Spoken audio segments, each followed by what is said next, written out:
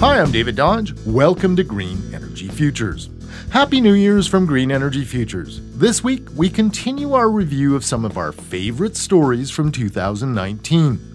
In a year when 16-year-old climate activist Greta Thunberg was named Time Magazine Person of the Year and Climate Change the Canadian Press Story of the Year, we continue our journey, looking at inspiring people, projects, and technologies that are changing our world.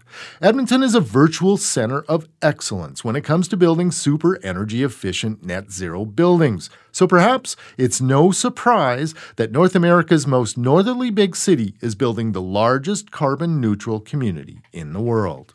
But with the right technology that's available today, we can achieve a net zero community. We are showing that it can be done at a city within a city scale for 30,000 people here at Blatchford. And with that, Mayor Dawn Iveson of Edmonton cut the ribbon, opening the Blatchford Energy Centre 1 that will provide geothermal energy to the near net zero homes being built in the community. So Blatchford will eventually be home to 30,000 Edmontonians living in a world-class community which is carbon neutral and entirely powered by renewable energy. This is done through the utilization of high-performance buildings which are connected to a very high-efficient district energy sharing system. That was Christian Felski, Director of Renewable Energy Systems at Blatchford.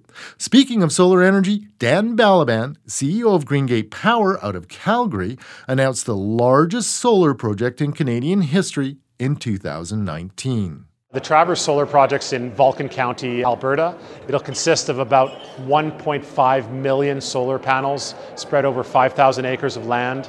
It's about a $500 million project and will provide a clean source of power to more than 100,000 Alberta homes. The project is unsubsidized, reinforcing solar's status as the second cheapest way to generate new electricity after wind power at utility scale.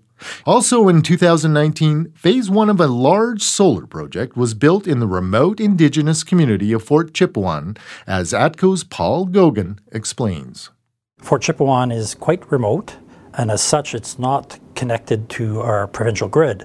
So in essence, it's a microgrid that's been supplied by diesel generation for all these years. The project essentially introduces renewables to the community and provides us an opportunity to displace some of the diesel generation that we currently have in place. The first project was 600 kilowatts. The second project will be 2.2 megawatts, and it'll be owned by Three Nations Energy, a partnership between the Mikisew Cree and Athabasca Chipewyan First Nations and Fort Chipewyan Métis Local 125. The solar will reduce diesel use by 800,000 liters per year. And lastly, our final favorite story of 2019 also has a solar component. The University of Calgary took their brutalist 60s-era MacKimmie Library and transformed it to a net zero energy building, as Adam Stoker explains. One of the key design features and one of the unique design features in the complex is the application of a double skin facade. So essentially a facade with two components and an air cavity in between that acts like a warm blanket wrapped around the building, providing a mini greenhouse where we can better insulate the building from the exterior environment and manage the passive energy sources that we have to work with here in Calgary. You can see what this amazing building looks like at greenenergyfutures.ca. Wishing you the best of the new year from Green Energy Futures, I'm David Dodge.